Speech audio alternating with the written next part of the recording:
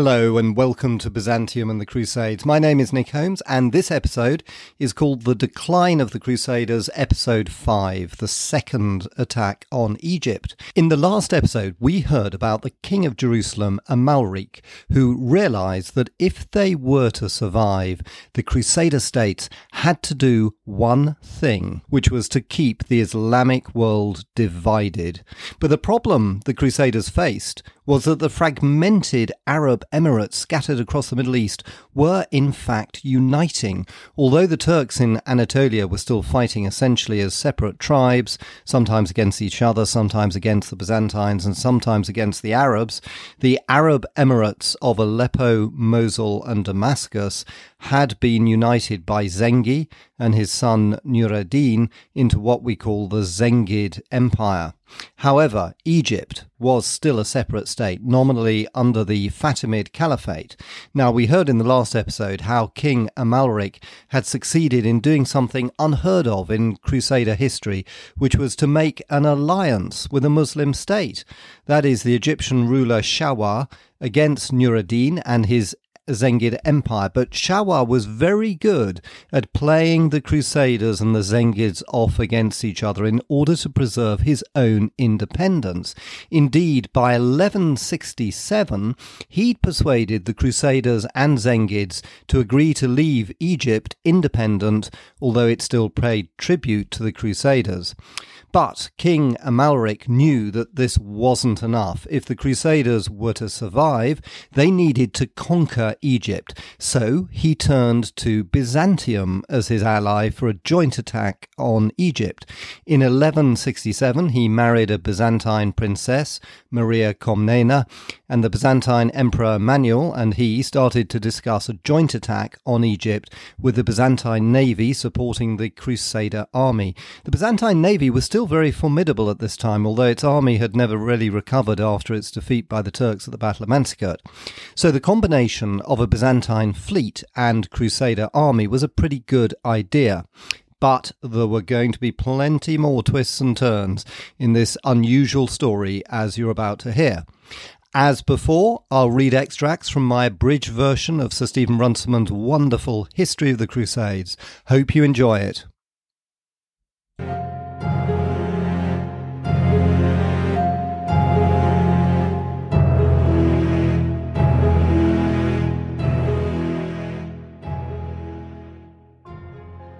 Just as the King of Jerusalem, Amalric, was making plans with the Byzantine Emperor Manuel for a joint attack on Egypt, there arrived news from Egypt that the Egyptian ruler Shawwar was about to stop paying tribute to the Crusaders and to make an alliance with Nur ad-Din and the Zengid Empire against the Crusaders.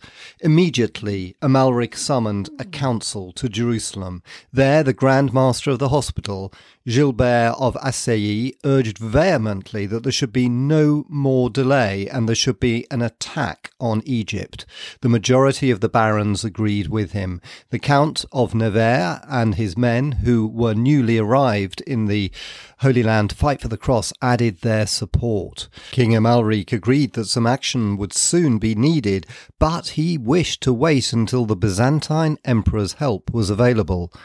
But he was overruled against the vigorous determination of the Hospitallers and his own vassals, who saw no reason why the Byzantines should share in the spoils of an attack on Egypt. He gave way. So the Frankish army marched out from Ascalon on the 20th of October to arrive 10 days later before the Egyptian border fortress of Belbais. Shawwar, the Egyptian ruler, was horrified. He never expected Amalric to break his treaty with him. His first ambassador, an emir named Bedran, met the king at Daron on the frontier but was bought over by him. The next ambassador, Shams al-Khilafa, found the king in the desert a few days out from Bilbais. He reproached Amalric bitterly for breaking the treaty, to which the Crusader king replied that he was justified by the news that Shawwar was in discussions with Nur ad-Din. He might, he added, retire if he were paid another 2 million dinars. But Shawwar now distrusted the Frankish king. To Amalric's surprise, he decided on resistance. His son, Tai, who commanded the garrison at the fortress of Bilbais, refused to open his gates to the Crusaders, but his forces were small. After 3 days of desperate fighting, of which Amalric had not thought the Egyptians capable, the Frankish army entered the fortress on the 4th of November. There followed an appalling massacre of the inhabitants.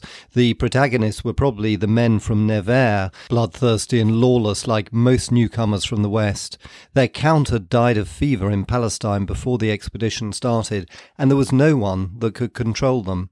King Amalric tried to restore order, and when at last he succeeded, he himself brought back from the soldiers the survivors that they had taken captive.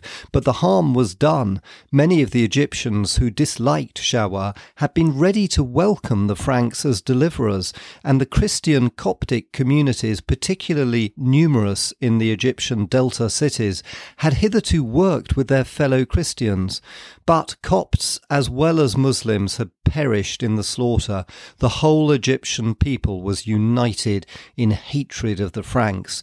A few days later, a small Frankish fleet, mainly manned by Westerners, which was to sail up the Tanitic mouth of the Nile, arrived in Lake Manzala and fell suddenly on the town of Tanis. The same scenes of horror followed, and it was the Christian Copts above all that suffered. Amalric delayed a few days at the fortress of Bilbaos, no doubt to re-establish control over his army. He missed the chance of taking Cairo by surprise and only appeared before the walls of Fostat, the old suburb at the south of the great city, on the 13th of November. Shawar, doubting his ability to hold Fostat, set fire to it and sent his ambassador Shams once again to the king to say that sooner than let Cairo itself fall into Crusader hands, he would burn it to the ground with all its wealth. Amalric, whose fleet was held up in the delta by barriers placed across the riverbed, saw that the expedition had gone wrong. On the advice of his general, Miles of Plancy, he let Shawar know that he could be bought off. Shawar played for time. He began to haggle over the sum that he could afford. He paid 100,000 dinars down to ransom his son Tai, and talked of further payments. Meanwhile, the Frankish army moved a few miles northwards and encamped at Mataria by the sycamore beneath whose shade the Virgin had halted on the flight into Egypt. They waited 8 days there when suddenly the news came Nur ad-Din's most famous general, Shirkuh, was marching into Egypt on the invitation of Shawar. Shawar had not wished to take so desperate a step, but now he offered Nur ad-Din a third of the land of Egypt and fiefs for his generals. When the invitation reached him, Nur ad-Din gave Shirkuh 8,000 horsemen and a war chest of 200,000 dinars to use with the army of Damascus for the conquest of Egypt, and he ordered Saladin to accompany him. Shawar, uncertain still where his interest lay, warned Amalric, who moved with his army towards the isthmus, hoping to fall on Shirkuh as he emerged from the desert. But Shirkuh slipped past him to the south. There was no alternative now for the Franks but evacuation. Ordering his fleet to return to Acre and summoning the garrison left in the fortress of Bilbais to join him, Amalric began his retreat on the 2nd of January 1169. 6 days later, the general Shirkuh entered Cairo. Leaving his army encamped at the gate of El-Luk, he went to the palace, where the Caliph gave him ceremonial gifts and promised money and food for his troops. Shawar greeted him cordially. For the next few days he visited him daily to discuss financial arrangements and a partition of Egypt. Shirkuh received these overtures graciously, but his nephew Saladin, who was his chief adviser, insisted on further action. The Fatimid Caliph was persuaded to come in disguise to Shirkuh's headquarters. Then on the 18th of January, Shawar was invited to join Shirkuh on a little pilgrimage to the tomb of the holy As-Shafi. As he set out, Saladin and his emirs fell on him. His escort was disarmed and he himself taken prisoner. In less than an hour, an order from the Fatimid Caliph for his decapitation had been produced, and his head was lying at the Caliph's feet. Then, to avoid any attempt against himself, the general Shirkuh announced that anyone who wished could pillage the late vizier's house. As the mob rushed there, he and the caliph moved to the palace and quickly took over the government. Shahwar's rule had been unpopular, and Shirkuh's regard for legitimacy too scrupulous for any of the provincial governors to oppose the new regime. Within a few weeks, the general Shirkuh was master of all Egypt. His emirs took over the fiefs that had belonged to Shahwar and all his family, and he himself had the title of vizier and king.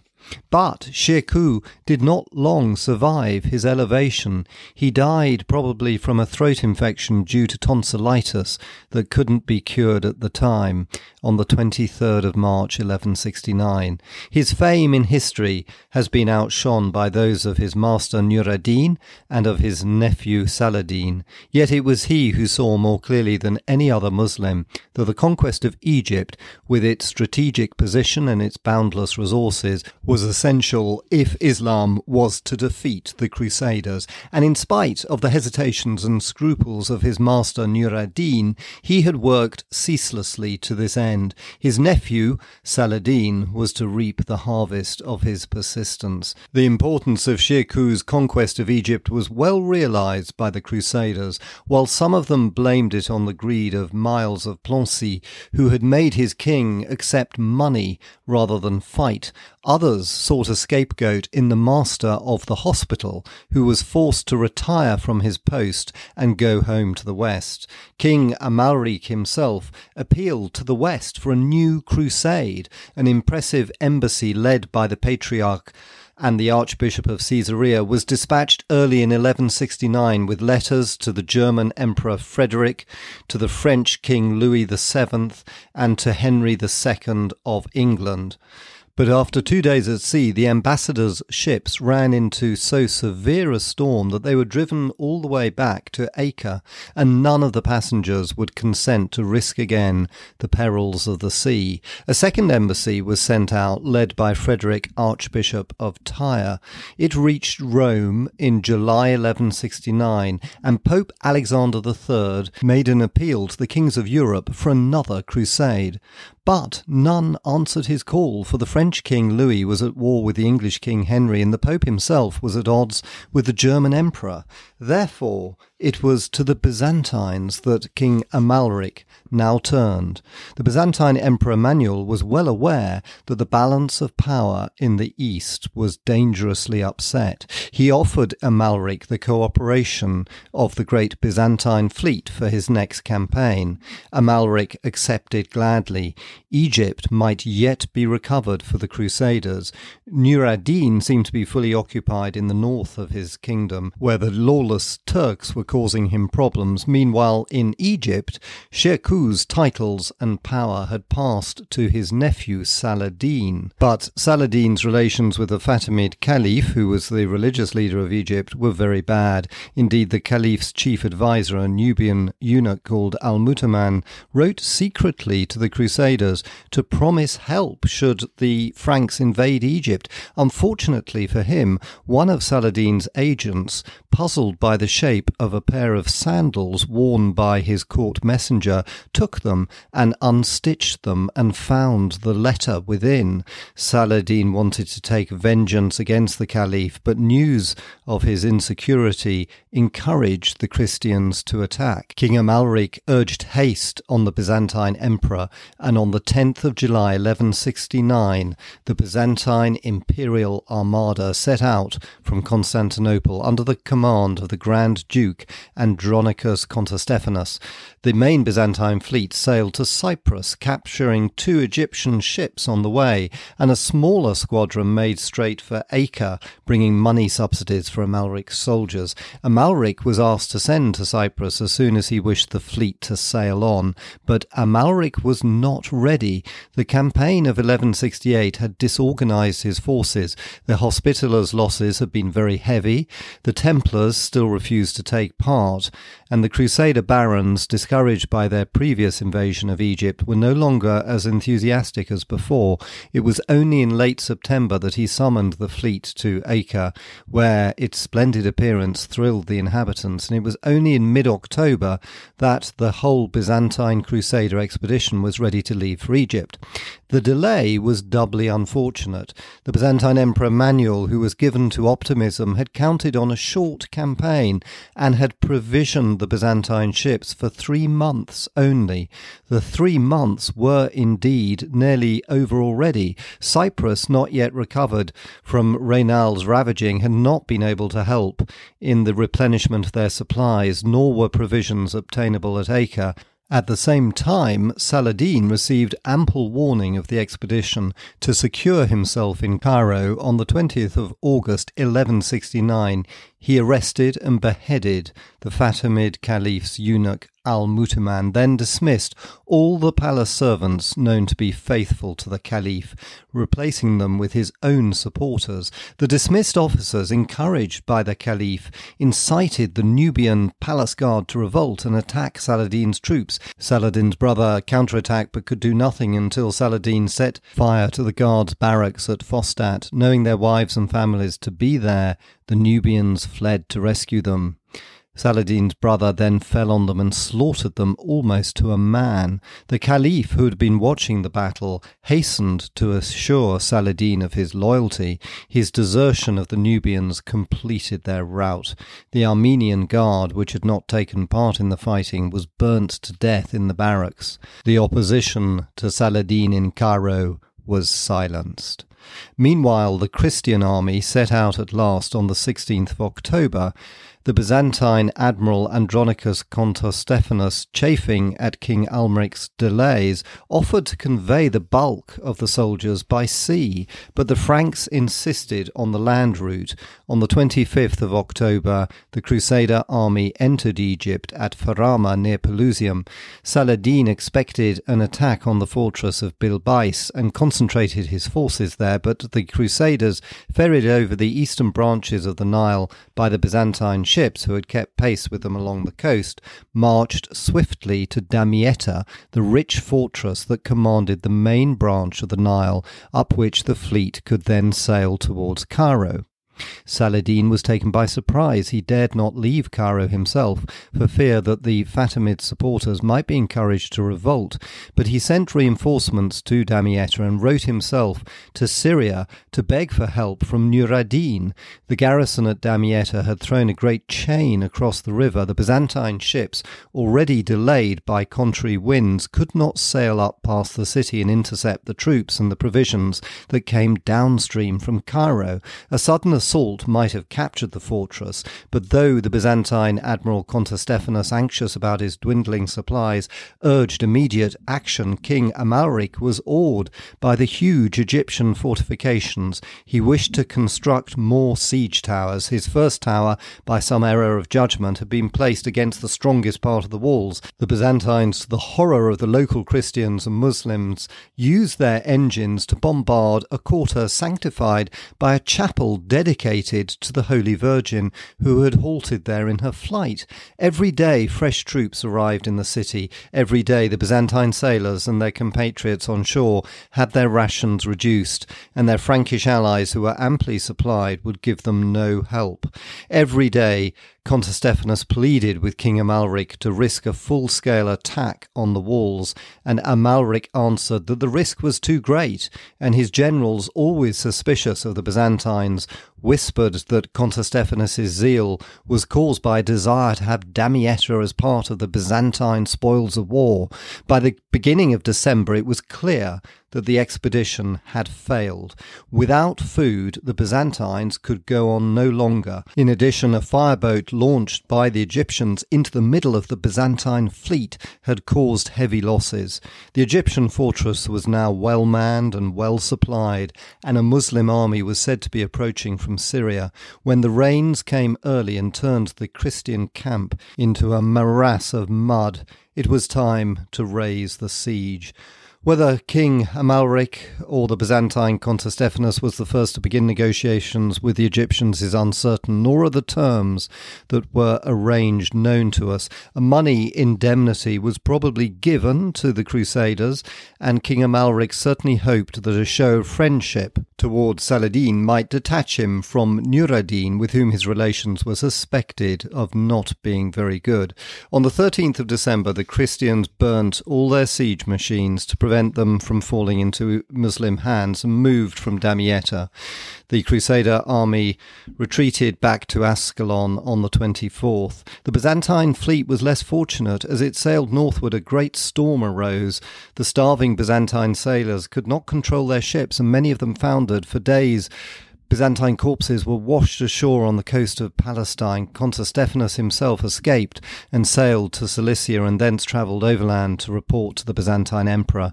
The remains of the Byzantine fleet reached Constantinople early in the new year. The disastrous outcome of the expedition inevitably gave rise to recriminations. The Crusaders blamed the Byzantines for their shortage of supplies. The Byzantines, more reasonably, blamed the Crusaders for their endless delays. But both King Amalric and the Byzantine emperor realized that the alliance must not be broken, for Saladin was now the unquestioned master of Egypt, and little did the Crusaders know that he would become their greatest enemy.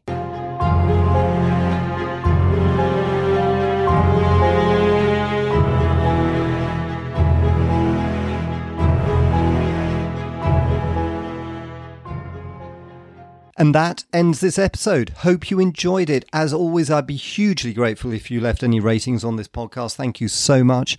And in the next episode, we'll hear how Saladin used his control of Egypt as the first step on his path towards uniting the Islamic world against the Crusaders.